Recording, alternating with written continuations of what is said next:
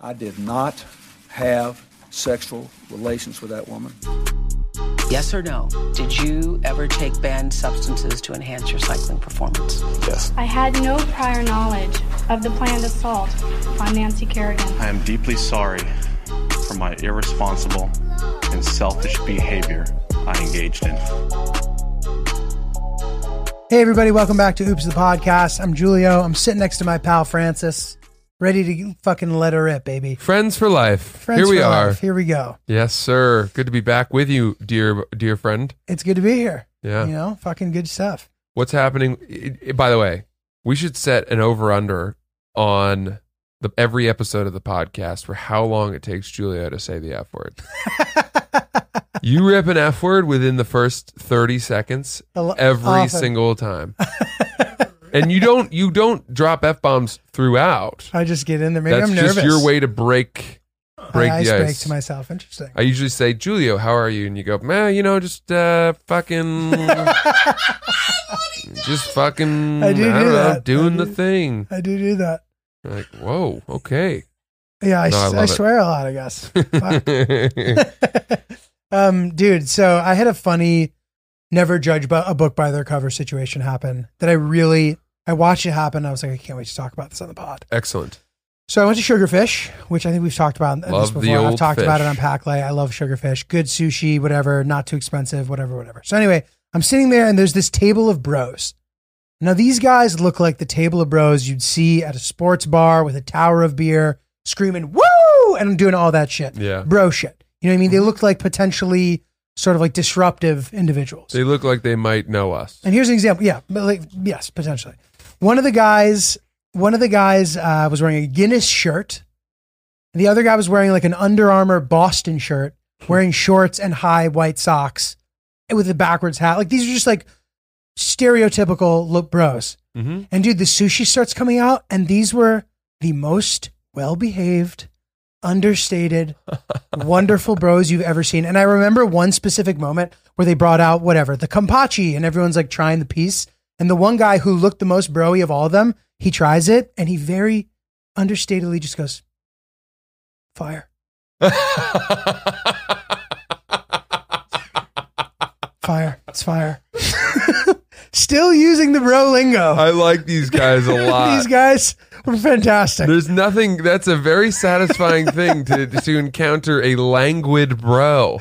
Dude, it's great. A languid bro, yeah. Never judge a book by its cover. Shout out to these guys. Nothing wrong with bros if you're gonna be peaceful and kind of respectful. Being a bro is great if you're not a dick. Yeah. Moral of the story, being a dick sucks. Anything else is fine. Mm-hmm. Right? Yeah. Just be nice to people. Boy, that is cool. I wish I had seen those guys. I really enjoyed it, man.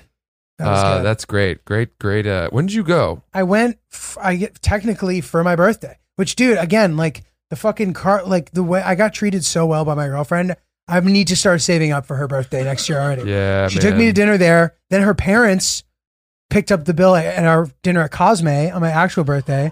You went to Cosme? Dude, it was so fucking good too. Dude, that's man. my number one favorite restaurant in all of New York City. And I know, and it's funny. I had heard about it before, and then you reinforced how much I needed to go. Yeah. And we were kind of just waiting for a special occasion, and we went, and it was just fantastic. So the guy is he's the chef. He's actually on a Chef's Table episode. Pujol. It's like a very famous restaurant in Mexico City. Yes. I That's forget where their flagship restaurant is. I forget the guy's name. It's always ranked one of the top in the world restaurants in the world. But the one Cosme in New York is also typically ranked in the top 50. So yeah, it was very exciting. It's Mexican food, but it's the most gourmet, so fucking sort of fancy modern, I don't know, haute cuisine Mexican food you could. It's hard to describe. Totally, it's like a gastronomical experience, but it's not like obnoxious. It's just like Chef's Table. Like if you guys watch Chef's Table, it's like Chef's Table. You walk out super full. The portions are not small, and So their signature dish is the duck carnitas. I know, dude. And it was for two. We would have gotten it, but Hillary doesn't eat that. I see. Go back sometime. We'll go back sometime. Let's go. Yeah, you know they do brunch, so it's a lot less expensive, and you can get the duck carnitas. Oh, really? At brunch, yeah. That's amazing. That's good to know. But it's dude, we spicy, had though. Really, I love spicy. That's great. But dude, we had everything. Like the brisket, the fact just we had. Yeah. I don't feel that I missed out by not having the carnitas. I mean, I would certainly love to try them sometime. But the corn meringue, have you ever had that? I can't exactly remember. It was just a dessert item that was just not. I wasn't expecting to be good, and it was the highlight of the meal for us. Really? And I've never said that dessert was the highlight of a meal. Wow. So whatever. Interesting. What do you got? I got something for you, dude. There was an amazing article in the New York Times about the declining birth rates in the world. Interesting. And I've heard a lot about declining birth rates, and it's always given me, it's always made me feel relieved, because in my mind, the world is overpopulated. You walk down the street of Soho on a Saturday morning, and you're like, Yeah, in this sucks. the words of Bill Burr, like, we need a plague, you know? Famous last words. Yeah, and exactly, right. And yet the birth rates are declining in America and in China. And the only places that they're not declining, actually, where they're actually surging, are in Africa, specifically Nigeria. They said that by the end of the century, if the rates continue, the population of Nigeria will surpass the population of China. That's fucking bonkers. That's what it says in this article. And they're in the top 10. They were not in the top 5 last I checked, but I know that it's like sprawling and has a shit ton of people. Yeah. But here's why I always thought that lower, declining populations would just be a good thing for the world. But this article lays out why there are some negative consequences. And it says things like this, right? The strain of longer lives and low fertility, leading to fewer workers and more retirees, threatens to upend how societies are organized. They're already dealing with that in China, too. Right? We have, you think about this, society is organized around the Demography. notion that a surplus of young people will drive economies and help pay for the old. Correct. It may also require a reconceptualization of family and nation. Imagine entire regions where everyone is 70 or older. Right. Imagine governments laying out huge bonuses for immigrants and mothers with lots of children, like getting paid to have bigger families. Imagine a gig economy filled with grandparents and Super Bowl ads promoting procreation. Damn. Crazy. Everyone's dude. all of a sudden going to get rewarded for having tons of kids. It's crazy. And they're already saying that, like in China, I've heard that, I'm sure they talk about it in this article, how it's already like a big issue because they have so many old people and like people really take care of the old elderly there and there just aren't enough people to do it. Exactly. It's interesting. And this was interesting, right? So when you say declining birth rates, if you think about this, I hadn't thought about this. In order for a family to replenish itself, parents have to have, on average, 2.1 children, right? Because you presume that both parents will die. And then if you had 2 children, well, they would exactly replace. Right. But I guess it's 2.1 is how you get ahead or whatever. Right. And it's like a lot of places, it's in Korea, it's 0.9 children per family right now. Crazy. Means their population is plummeting. It's crazy. But you gotta also wonder, like a place like Korea is really densely populated. So, I guess it doesn't matter because like you said, demographics, like if you just have a shit ton of old people and a bunch of young people, or not a bunch of young people, that sucks. And especially countries like that, like Japan, like the old people live long as fuck. That's true. And they said that even from the start of the 1900s was when we saw the biggest population boom. The population like doubled at least. It might have even been more from the start to the end. Interesting. But now, since the turn of the millennium, it's just going way down. Oh, interesting. And it's definitely good for resources and for like the earth and all of that. But I don't know, man. We're in a weird spot. I don't think we're going to get to really enjoy whatever, sort of stretching out comfort comes from having fewer people on Earth. Yeah. We're just going to get right in the middle. We're going to get screwed. Well, dude, this is going to fuck you up a little bit, potentially. I was literally watching something last night about this. And these guys who run these companies that are looking at genetic stuff and trying to make ways to like prevent the aging process from ever happening. There's 2 or 3 people on this show that were like, people living to 200 and 300 isn't going to be crazy. Soon. Yeah. That fucks me up. And the thing that fucks me up the most about that is like, imagine you lose family members due to like some whatever degenerative thing or whatever. And if they had just stuck it out for another 20 years, they would have lived another 100. Yeah. Yeah. It's really stressful to think about, dude. I mean, all the whole crop of people who passed away like 2 weeks before the polio vaccine came out. Ugh. Just missed it. Just missed it. How do you come to terms with that? Yeah. That's pretty brutal. It's fucking tough. I have a theory that I want to share with you. This Sure. is a little adjacent to what we've been talking about, but actually not that adjacent. Okay. So you know how in the theory of sort of trans thought within the trans community that some people are born in the wrong body? Yes. Okay. So I subscribe to that. All right. So imagine someone you know, right, who is like disappoints people a lot because maybe he's always late, or maybe he's, I don't know, cheats on girlfriends, Right. or like, And he gets your hopes up because you think he can be better, and for some reason he just can't because get there. you know him from a lot of his accomplishments that he's had, Mhm. right?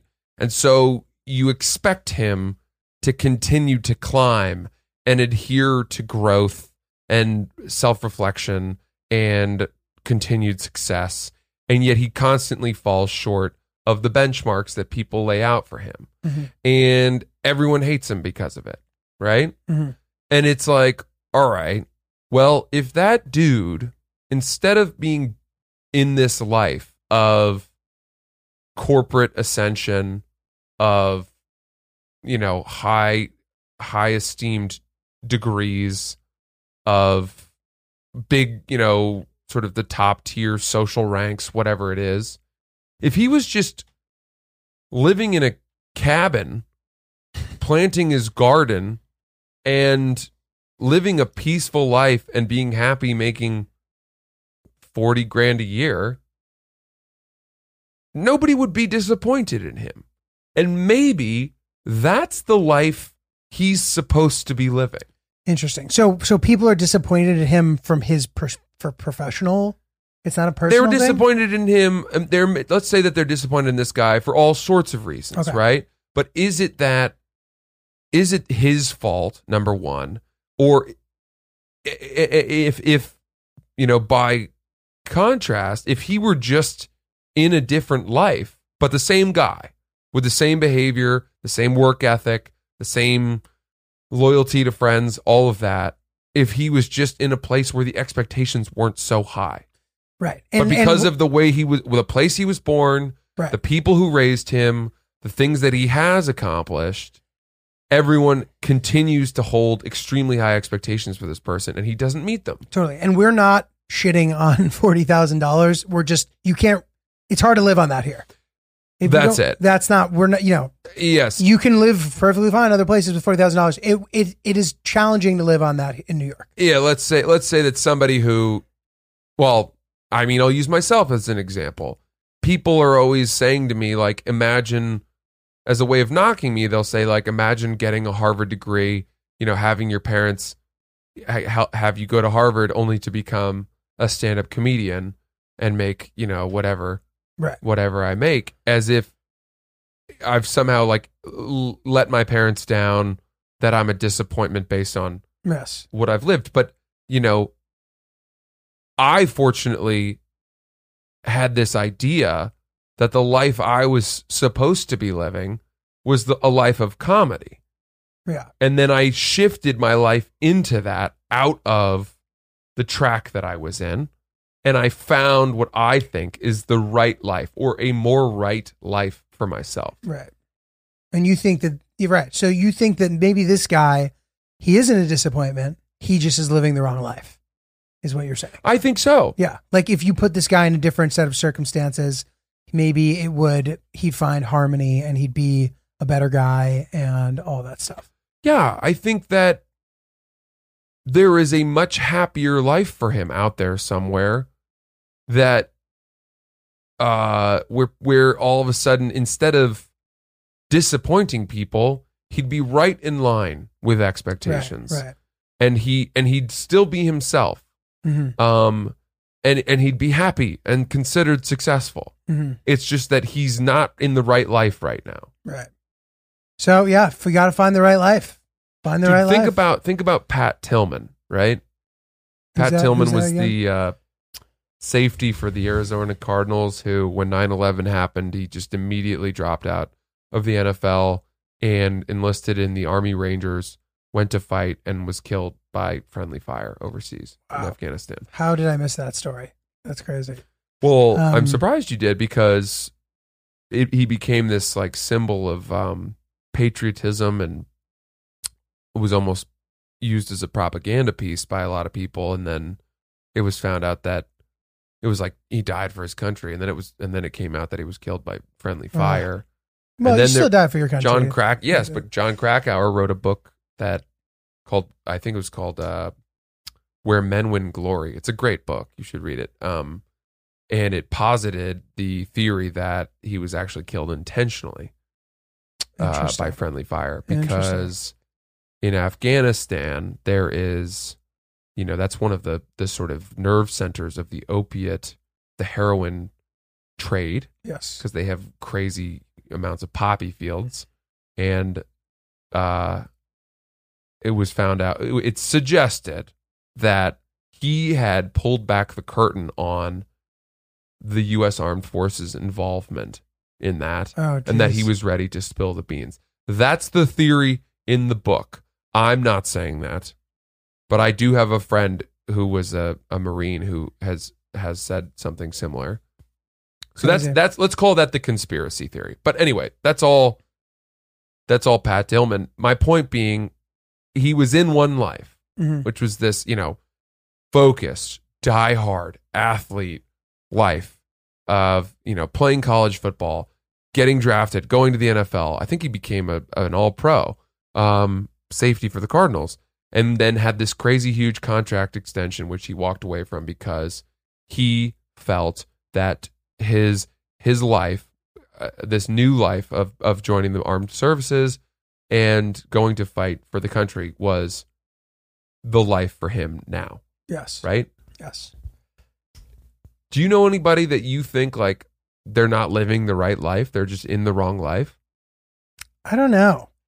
I think about that sometimes, but usually after the fact. Usually when somebody makes a pivot, and then I'm like, oh, whoa, that's crazy that that's their life now. Right. You know what I mean? And I think from my perspective, it's kind of like, it's not even living the wrong life. It's like trying to find the right life.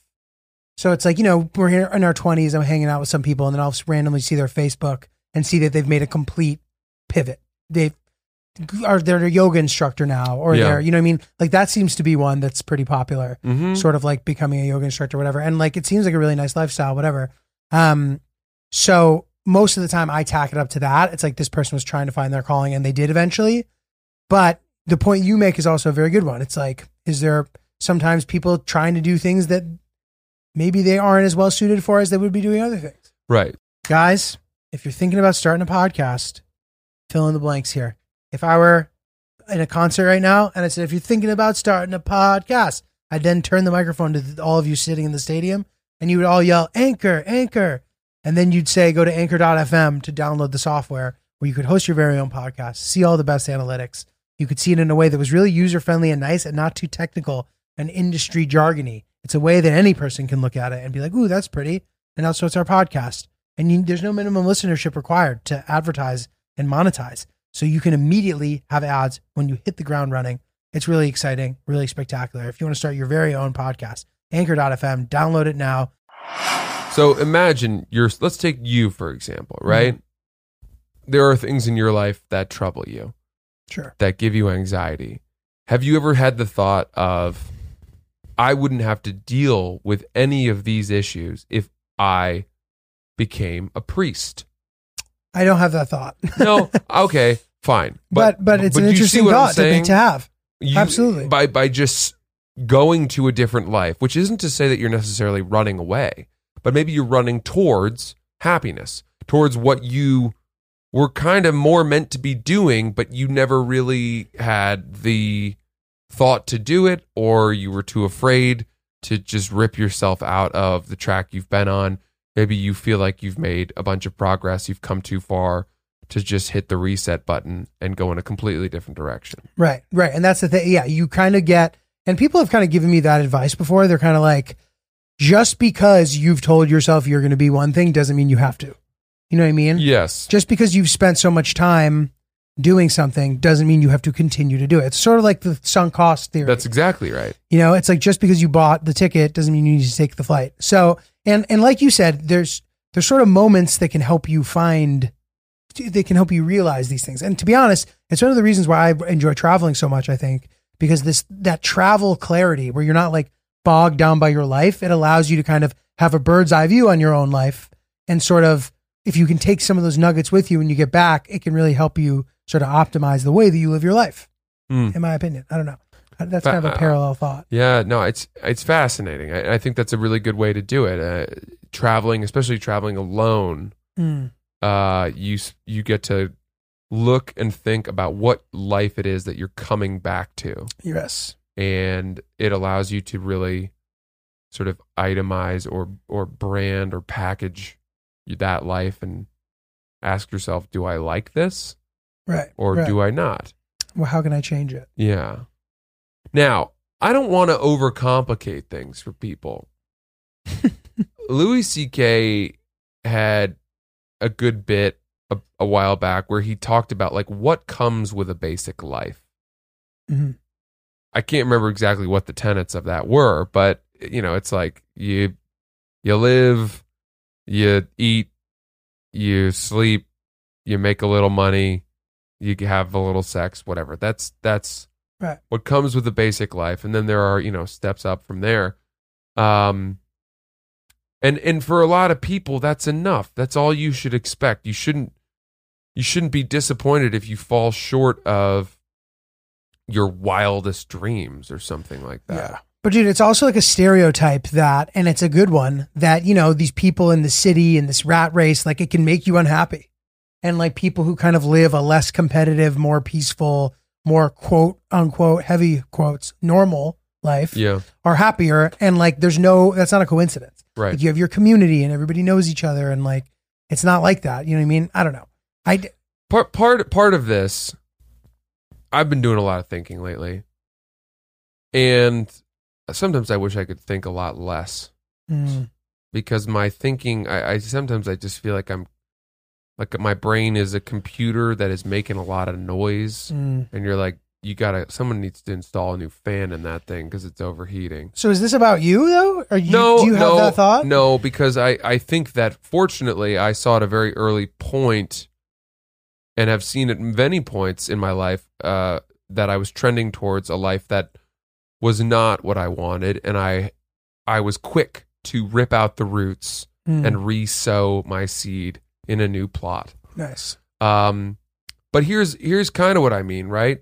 To your point, right? New York City, the rat race. I was riding the subway the other day. I sat down on the bench, and all around me there were just loogies on the floor. People had been hawking loogies on the floor of the subway. It smelled horrific. It was disgusting. That's terrible. You could just feel the filth seeping into your skin, into your bones, giving your soul the black lung. That's disgusting. And I went up and did some work and then took the subway home, equally unpleasant. Walking from the subway back to my apartment, trash everywhere, dog poop that people aren't picking up that's now baking in the sun. The humidity's at 108,000%. There's no stream to go swim in. There's no pond to jump into. There's no relief. Right. There's no pasture, no trees for shade, nothing. Right. You're just standing and walking down a skillet where the sun is cooking off the granite of the buildings that obscure any eyesight towards peace and pasture. And I grew up in Maine. That poem is called New York by Francis Ellis. I grew up in Maine where that was so different from any of this, and I didn't know any other way. And you move here and you get used to it. And fortunately, I love my apartment and I like my group of friends and all of that.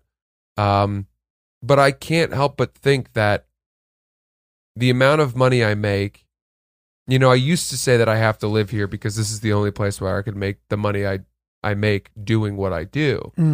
But I'm now starting to think that, there's a little bit more flexibility in that. And that's as a result of COVID. I think people have realized how to maximize their earning from home and how much farther my dollar would go and how much more grass and peace might be found in a slightly different life. Yeah. Not so far from here, I've been thinking about that. Over yonder. Yeah, man. Fuck, dude. I don't know. That's a lot of, I guess, existential dread. The computer, bro, in your brain. Yeah. Ripping analysis. How set are you on New York? I really like it here, man. I really do. How long? Indefinitely? Through kids? I don't know. Through what birthday of kids? Is there any idea in your mind that at some point little Julio is going to be 8 years old and being like, Dad, I really want to have a catch? So I'm assuming that the proper decision having to do with all of that will present itself. Like there's too many steps between now and then for me to have the clarity to know what I'm going to want to do. But for the time being, I do see myself here. I do like it here. My friends are here. My life's here. The point you made about the sort of you need to be here to work thing isn't as compelling of a point as it used to be. That's for sure. But I also don't get that bummed out about about money as much. Like the idea that like my money doesn't go as far here, like doesn't really bother me. Maybe it should, but I don't know. I will be interested to hear if how you feel about that in a year, because you've just entered the world of getting totally just paying crushed by rent. Yeah, and a few months into it now, it's not great, but it's fine. Yeah. Haven't bit off more than I can chew yet, so I guess we'll see, dude. I think you guys, you found an amazing apartment. We got a good deal. We wouldn't be able to afford it before the pandemic. Yeah. So I guess we'll see. But dude, there's also stuff about the city that's so fucking quirky and I'd be bored without it. Here's an example. I went to the Russian and Turkish baths yesterday. Yeah. See, you do these kinds of things. I do activities. I'm a big activities guy. Julio is a tour guide for himself. That's well said. Yeah.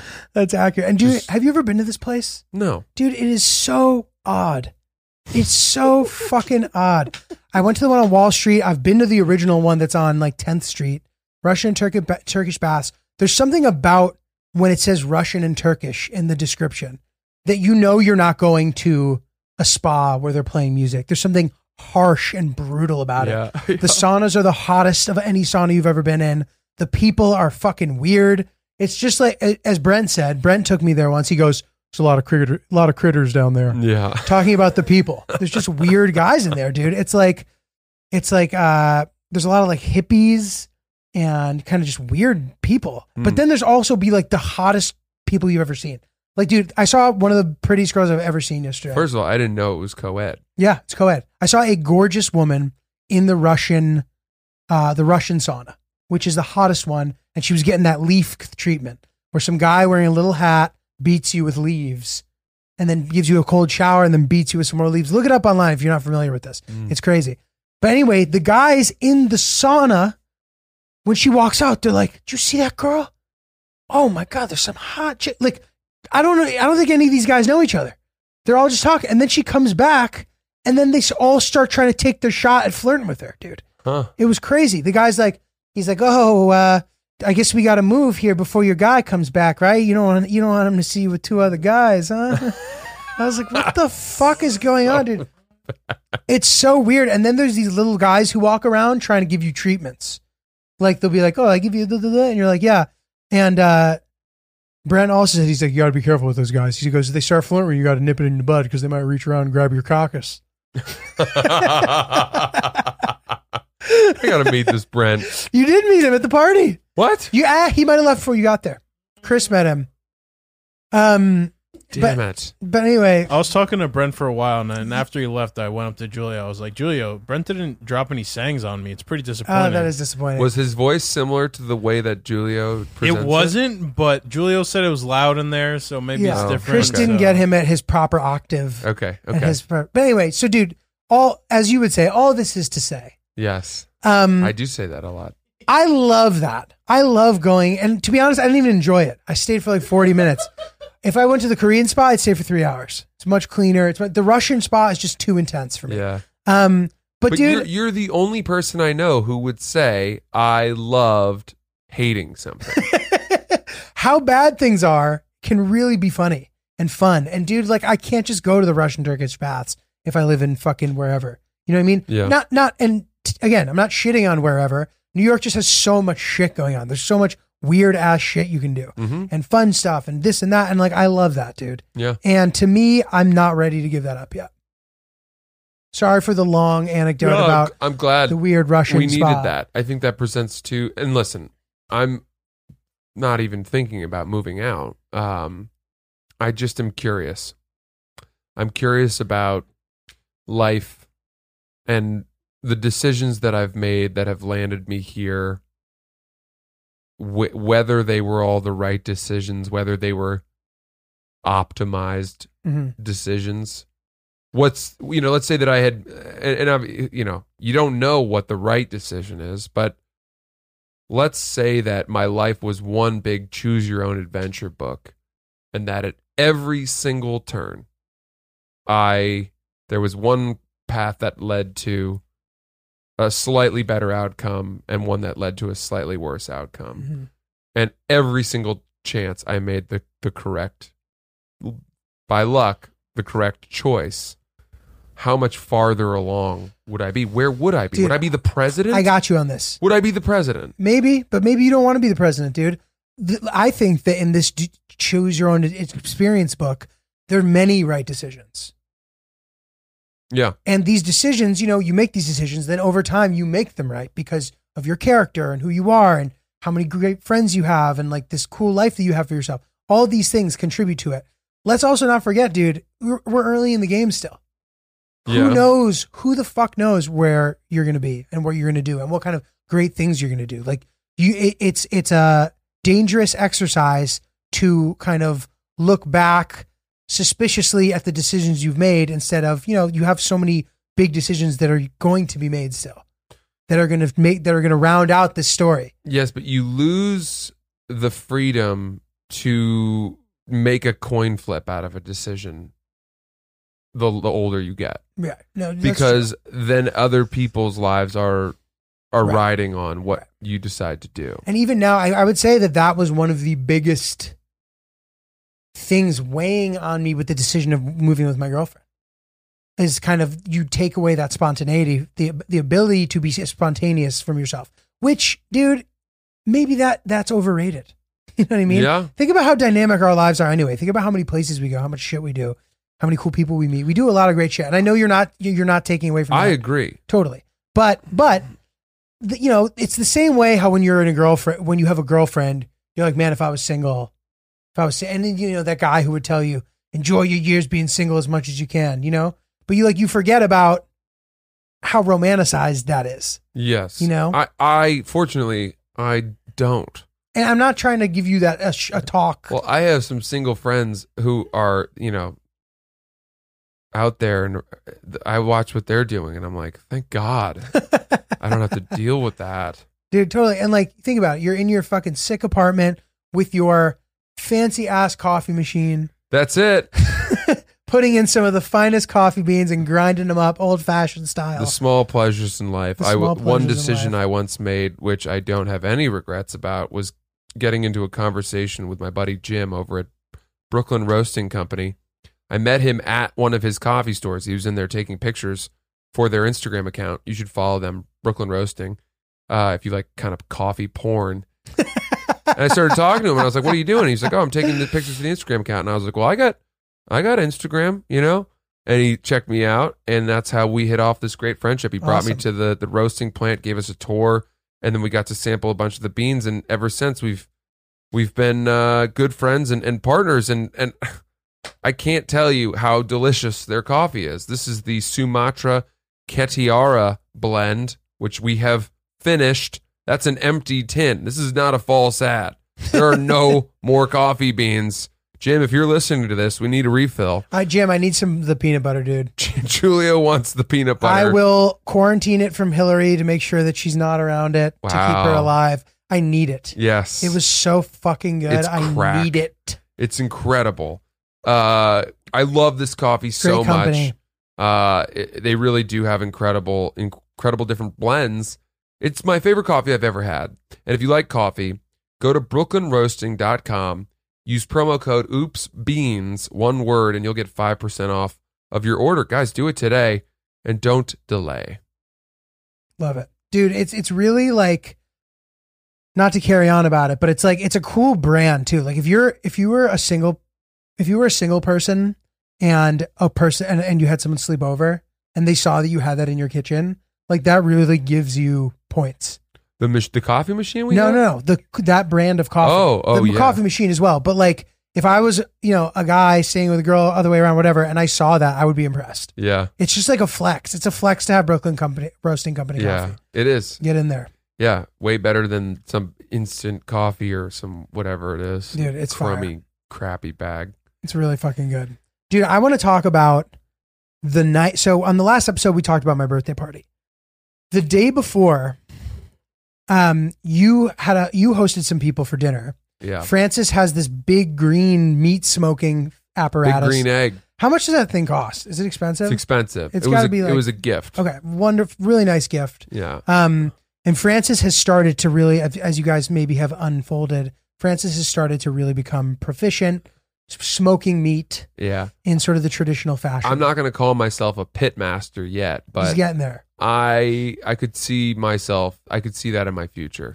And dude, this is what, like, when you retire to that ranch and you just start fucking smoking meat. Yeah. From the cows that you've raised yourself. It gives me so much pleasure to cook meat. Dude. It just really does. It's therapeutic. I'm alone. There's nobody messes with you when you're up there. I know. Cooking the meat for everyone. Dude, so we recorded 2 episodes that day. And in between the episodes, Francis threw the meat on. We recorded. Yeah. And then he went to check on the meat in between, and things sort of took a turn that we thought maybe would not be able to be. I can tell this story. Yeah. So I feel like you're protecting my girlfriend, and which I'm grateful for, but she's tough. She can handle it. Here's what happened.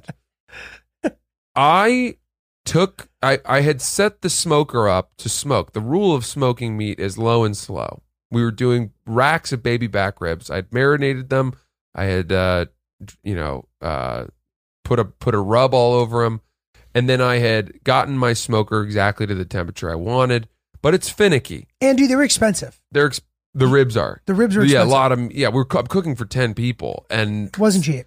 So meanwhile, my girlfriend was doing all of the sides, the salads, this incredible potato salad, everything from scratch, just as much work, if not more, than what I was doing.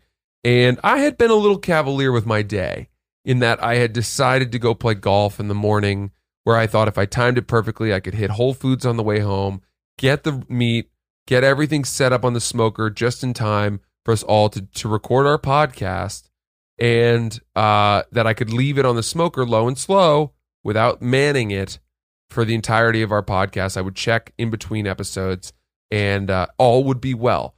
But of course, I got home later than I thought. The smoker took longer to get set up than I thought.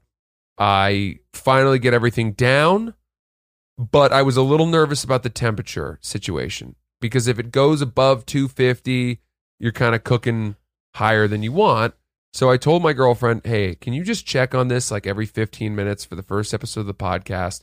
If the temperature goes way above 250 degrees, I want you to close the vents.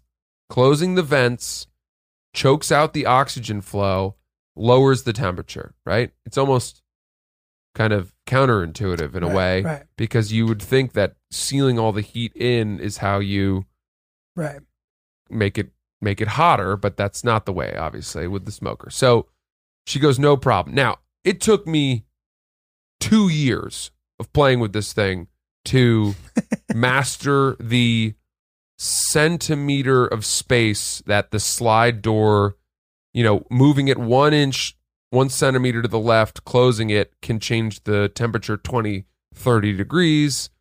And it's that touchy. I had basically said to her, as I put it, I'd given her the controls to the plane and said, fly this Boeing 747 with no experience. But to her credit, she was like, sure, no problem. Now, we're recording. Everything's on. All the meat's on. The temperature goes to 270 degrees. And she gets worried. So she Googles how to cool off the big green egg. And whatever search result she found told her to open everything. And that's what she did. She opened the vents. She opened the top vent, and then went back. By the way, she's a full-time job, so she goes back to like work calls. In between episodes, half an hour later, 20 minutes later, I come up to check on the meat. The thing is at 450 degrees. Incinerating it. Absolutely scorching, as if you were trying to get rid of a body. Right? That's the temperature this thing was at. It's like bones and all. We don't want any trace. I panic and I yell down to her. I'm like, what happened? Why is everything? Ah! And keep in mind, our dinner guests are coming in an hour, 2 hours. And she comes up and she's like, what? I did this. I saw it get to 270. And I was like, no, you need to close it. You need to close it. And we start having this. She starts panicking and she's like, no, you're wrong. I Googled it. And she tries to like open it again. And I'm like, don't touch it. Don't touch it. And we have this crazy standoff. And I'm like, funny. Oh my God, I don't know what to do. She starts getting very upset. And she's like, I don't even want people to come over anymore. We got to throw it all out. And I'm like, yeah, we got to throw it out. And then we think maybe we should order from a barbecue place delivered. I'm so disappointed. We'd done all this work. But then I decided to try to salvage it by wrapping the ribs in tinfoil and letting them steam at a much lower temperature for the last 2 hours to really tenderize it, which is what we did. We managed to cancel the barbecue delivery order. The ribs came out pretty darn well. They were unfucking believable. Despite having a very charred exterior. Dude, I'm not blowing smoke up his ass. He truly still believes that I am. I didn't touch the ribs with my hands. Julio ate almost the bones. I had bones on my plate. I'm not a barbecue aficionado. I don't like getting my hands dirty. The bones fell out of the meat. Yeah. Like as if the ribs were taking a shit of bones. And I crushed, and it was one of the best meals I've ever had. The meal turned out great. And what was so funny was to look at the smiling faces of all of our guests who had no idea the amount of turmoil and angst that had gone into the cooking of this meal. And it was very tough on my girlfriend and me. I mean, we had a sort of a fight, a beef. A beef? Oh. That bled into the next day because we couldn't resolve it then because all the guests were there. And so it wasn't until, I guess, Saturday morning that we finally were able to have our summit, our apology summit. And the negotiations. Worked it out. But man, crazy. It's crazy. Dude, do you ever think about this? You know when a dog comes out and there's dinner and the dog is just looking for any morsel that they can possibly get? Yeah. And I'm like, fucking dogs, all they care about is food. Literally, they just think they want more food and they're just constantly looking for it. But then I realized dogs eat the same food every day. Like, do you think that is why they're so, or they would be like that anyway? Like, if you could only eat fucking whatever, pheasant and beef formula, wouldn't you be constantly looking for real food as well? Or is this just not a good comparison? Well, that sounds like pretty good dog food.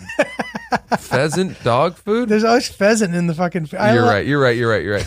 So your question is that their lack of variety is what makes them so focused on food? But like, is that possible? Or is it wrong to compare dog brain to a human brain? I think dogs set their timer by their meals. Right. And unfortunately, a dog would probably prefer to have a breakfast meal, a lunch meal, maybe an afternoon snack, and then a nice dinner that hit all the food groups. I mean, it's not that dogs can't eat vegetables and chicken and brown rice or whatever. Right. We just don't want to go to the trouble of doing that for them.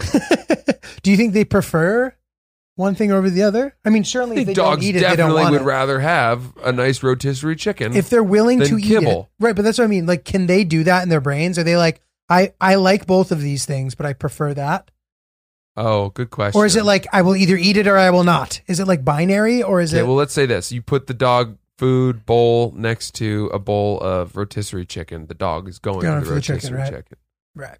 That's choice. That's preference. Dude, some of my friends who have little kids, they've gotten into this routine where like they have to lock the dog up while the kid's eating, because once the dog's out, the kid will just throw the dog all of his food. So they'll let him out for like the final stage of the dinner so that he can have I think that's pretty cute.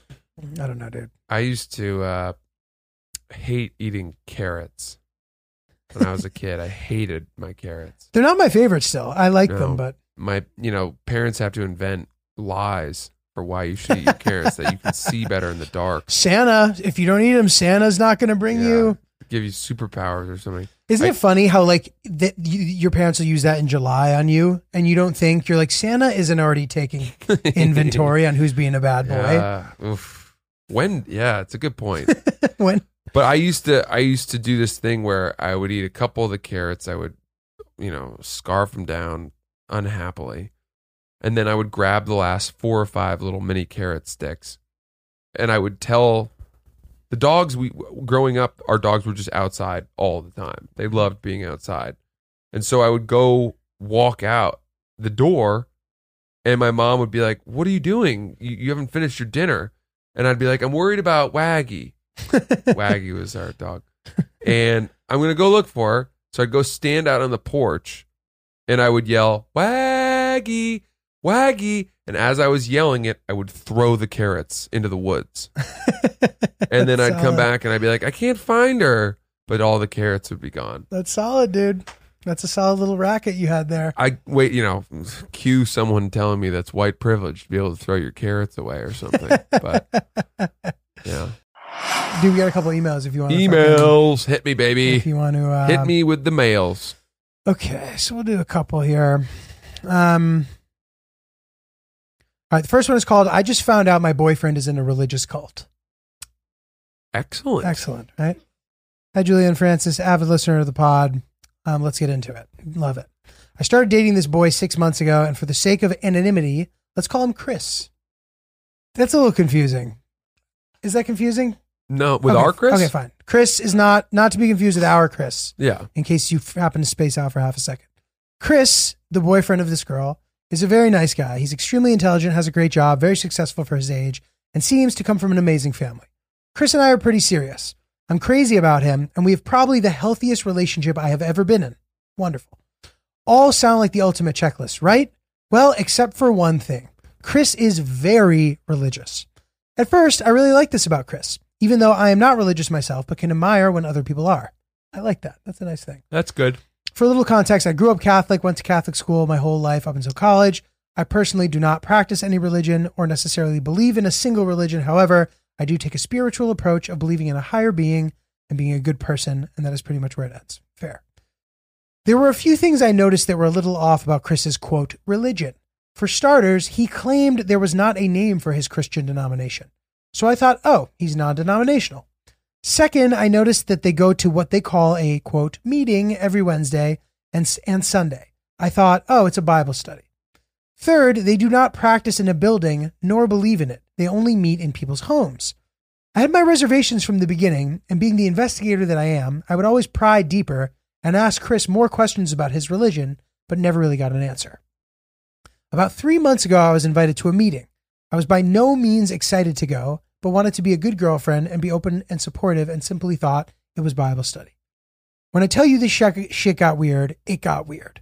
First of all, we all sat in a circle in dim lighting in someone's living room, and they were singing out this hymn book that I had never heard of. And keep in mind, growing up in Catholic Christian community for 20 years, I know a lot of worship songs, and they all knew each song by heart. They also all went around the room one by one discussing their interpretation of the chosen scripture, and it was very passionate. At one point, I was preparing myself for a human or animal sacrifice because it was just so uncomfortable. I left that meeting explaining politely to Chris that it was an interesting experience, but I probably will not be attending one ever again. Chris was understanding and did not push it on me and still hasn't to this day. So today it finally occurred to me to Google, quote, no-name church that meets on Wednesday and Sunday. And that is when I discovered that there actually is a name, and it is a religious cult, if you will, and it goes by the name 2 by 2. The Truth, No-Name Church, etc. Basically a secretive international religious group with a lot of history and high religious demand and abuse. I did bring this up to Chris, and I told him about my research and explained maturely and calmly how this made me uncomfortable, especially with how serious we were getting, and now I've asked him over a dozen times to explain the religion more to me. I don't want to ask someone to leave their religion, especially since Chris' whole family is integrated in it, but how do you continue dating someone that you can see a future with that is pretty much in a cult? There's not a chance I will ever go back to a meeting, or if marriage and kids were to happen, allow my kids to attend or be part of this group. Am I an asshole for giving an ultimatum? Do I just let him have this odd part of his life and we don't do these activities together? Or if this is just one of those things where maybe we truly aren't a good match and maybe we should say goodbye to each other. I know that was a long one, but I feel like it's a good... Yeah, lots to unpack. Lots here. to unpack. Lots to unpack. Let's start with this. If you had never been to a Catholic mass and you were dating someone who was Catholic and you went with them to a mass for the first time, it's entirely possible that you would witness the ceremony and have just the same reaction Right. that she did watching this thing unfold. And she was raised Catholic, right? Yes. My point being, in Catholic Mass, they sing hymns. In Catholic Mass, they do, confession. They have all kinds of And have a history of abuse. moments. Right. Yeah, every religion, right? It's just that we're more acclimatized to the big religions, so for some reason we don't think they're weird. But religion in general is odd. Right. It's odd to get on your knees and recite a series of words, to finger beads and count how many times you Right. say something in order to absolve yourself for jerking off to MILF porn. Right. Or even just like the outfits are Yeah. weird, quote unquote. Right. And again, I don't want to just take shots at Catholics. Like, across the board, everything is, for somebody who has no exposure to a certain religion, witnessing that religion for the first time can be odd. It's just odd. Mm-hmm. So what separates what this 2 by 2 thing would be the abuse, right? But again, like we said, there's abuse in other, like, we'd have to see what kind of abuse. That's what I'm talking about. That's where I would draw the line from a dating perspective. And I would say, like, okay, if you're familiar with the fact that to this day, this cult you're in, this church or whatever it is, belief system, continues to punish dissidents by flogging them, are you on board with that? And are you aware of it? And if he said yes, he was on board with it and aware of it, or like just straight up denied that it happens, to me, that would be a deal breaker. That's where you throw the cult flag. Yeah. Listen, all religions start as cults. They're only religions because they've been around for hundreds of years. You know what I mean? Yeah. So like if the guy who's the leader of the group isn't banging everybody, and if, there isn't, like you said, crazy, weird abuse happening, is it bad just because it's a little different? Maybe not. We'd have to hear more about it. I have something that I've kind of resisted or been hesitant to bring up because I'm worried about it. But I was in, South Williamsburg last weekend, and that's where there is the Hasidim, huge Hasidic Jewish population. And you see the Hasidic people walking around, and their outfits are, to the unaccustomed eye, somewhat unusual.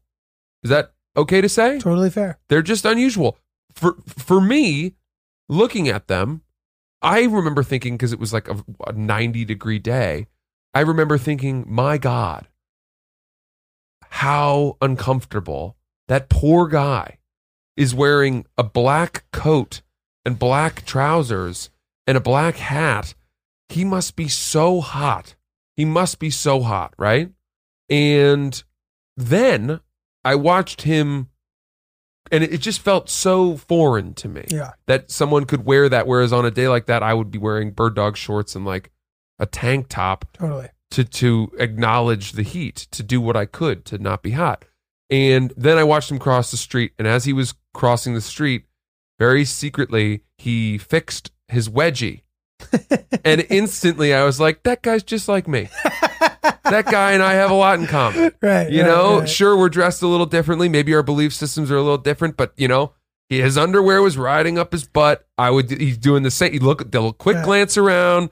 You know, these are people. We're all people. We all have our weird things. He probably thinks that the fact that I, you know, enjoy Summer House on Bravo is ridiculous. But he also might watch Summer House on Maybe Bravo. he does. There you don't go. know. There's commonality if you look hard enough. Totally. And dude, certainly those kind of things will stand out no matter what. Like I essentially grew up around the street where I lived when I was a little kid, and then where my grandmother and uncle continued to live was literally on the cutoff of the biggest one of those neighborhoods, maybe in America. Yeah. Like massive in Brooklyn, whatever. And even as a kid, it's not like I was used to it. I was like, oh, that is noticeably extremely different. Yeah. But like you said, it doesn't have to be a huge problem. I don't know. And especially if, you know, like she's saying, it hasn't been a big issue in the relationship yet.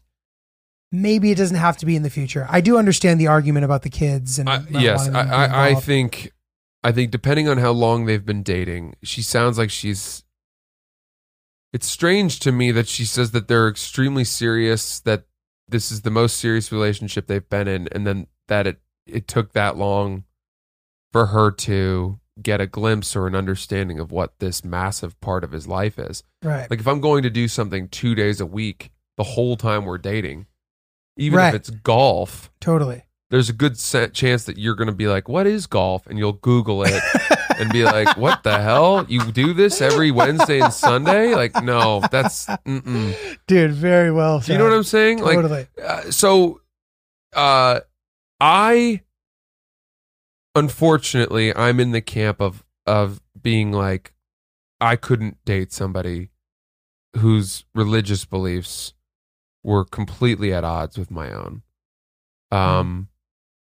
If they were very devout about it. And I feel bad saying that. Right. That's okay. Because I It's feel not wrong. intolerant. No. But I tried dating a girl once who was extremely Christian. I remember, and she took you to the thing. Yeah. And I tried going, and I was like, fuck this. I'm sorry. It's too much for me.